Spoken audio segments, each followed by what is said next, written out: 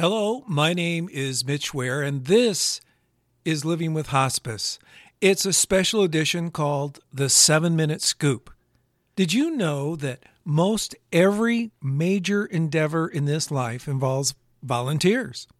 Yep, from schools and churches to community festivals and gatherings, we all contribute to charities like American Cancer Society, American Diabetes Association, Special Olympics, you name it. The list goes on and on. But did you know all of these organizations could hardly exist without their army of volunteers? Well, the same is true for hospice. Almost every time I share with people that I'm a hospice volunteer, well, the expression on their face is priceless. You know, like, that isn't anything I could do, but that's awesome that you're doing that. You know, wow, like, thank you for doing that. That's really terrific. And I think to myself, you know, they're probably wondering, why on earth would anyone want to be around people who are dying and in families that are grieving?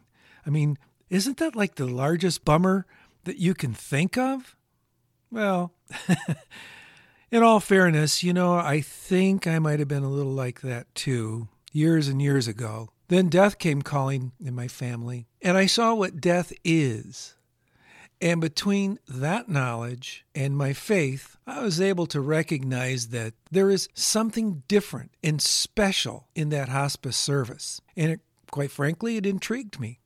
You know, people volunteer for lots of different reasons, but I think there are 4 main reasons people volunteer. I think the first reason is a lot of people volunteer in search of healing. There's something therapeutic about helping others with their struggles, and it's the same struggle that you just faced yourself. We who've lived through this end-of-life experience understand what our patients and their families are feeling and going through right then. It helps us see our struggles and our pain from another, much more objective perspective. Another important reason people come to volunteer at hospice is for the training. Many people wanting to enter into like geriatric or elderly care, be it as a nurse or a social worker or whatever, they like to volunteer at hospice just to see firsthand what goes on. And quite frankly, volunteering for hospice looks fabulous on your resume. No matter what you're going into, it opens eyes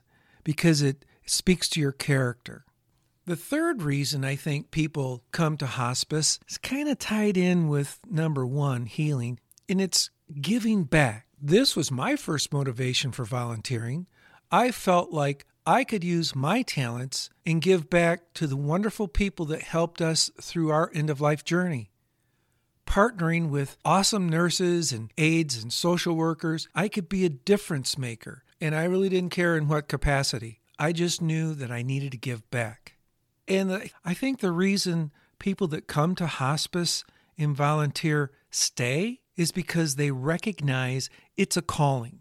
After someone serves as a volunteer, after a while, you can see that you fit here. Your gifts and talents are fully utilized here. You are appreciated here. And after starting my volunteership, I was so blessed, putting smiles on faces, even in the midst of death. I've made so many countless wonderful friends, both patients as well as their families. I feel extremely blessed. Money cannot buy the feeling of gratitude and fulfillment I feel as a volunteer. And I know I speak for many others, hundreds and hundreds of hospice volunteers when I say that. There are lots of ways to volunteer, by the way. The most common and well-known is what we call a friendly visitor. You visit once a week for an hour or so. You play games, you chat. Whatever the patient's able to do, you engage with them. But there's lots of other ways to serve as a volunteer. Here are just a few that I could think of off the top of my head. There's pet therapy, there's massage or Reiki therapy, there's a historian, meaning you sit down with a person and you actually record or scribe their life story. You could be a reader, actually read to patients that aren't able to read for themselves anymore, read their favorite books and articles or passages to them. And of course, there's cosmetology. A lot of our patients like to have their hair and nails done. And there's housekeeping. Maybe you're not good one-on-one with visiting and talking, but you really clean a mean house. And there's handyman services. Everybody's house needs some repair. Maybe you're a grocery shopper and you want to pick up groceries as well as dry cleaning and other errands that patient family needs. And maybe you want to come in and cook or bake for people who are not able to really cook for themselves anymore and caregivers that, well, quite frankly, are too burned out to do that. Or maybe you're a seamstress. All hospice agencies need people to make prayer blankets and these comfort bags. There's a real need for seamstresses. And, of course, bedside musicians, where you come in and you play or sing, or play and sing, the patient's favorite music. Volunteering is a way for us to heal ourselves, to train ourselves in new and effective ways of doing things. An excellent way to give back to those who've served you by serving others in a meaningful way.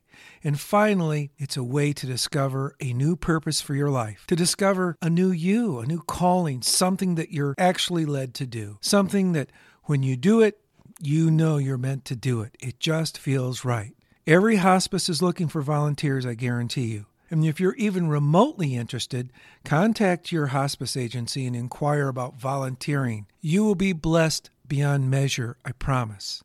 And finally, even if you don't want to volunteer, thank those who do. Remember, they're volunteers. They're not paid. They don't get mileage, nothing like that.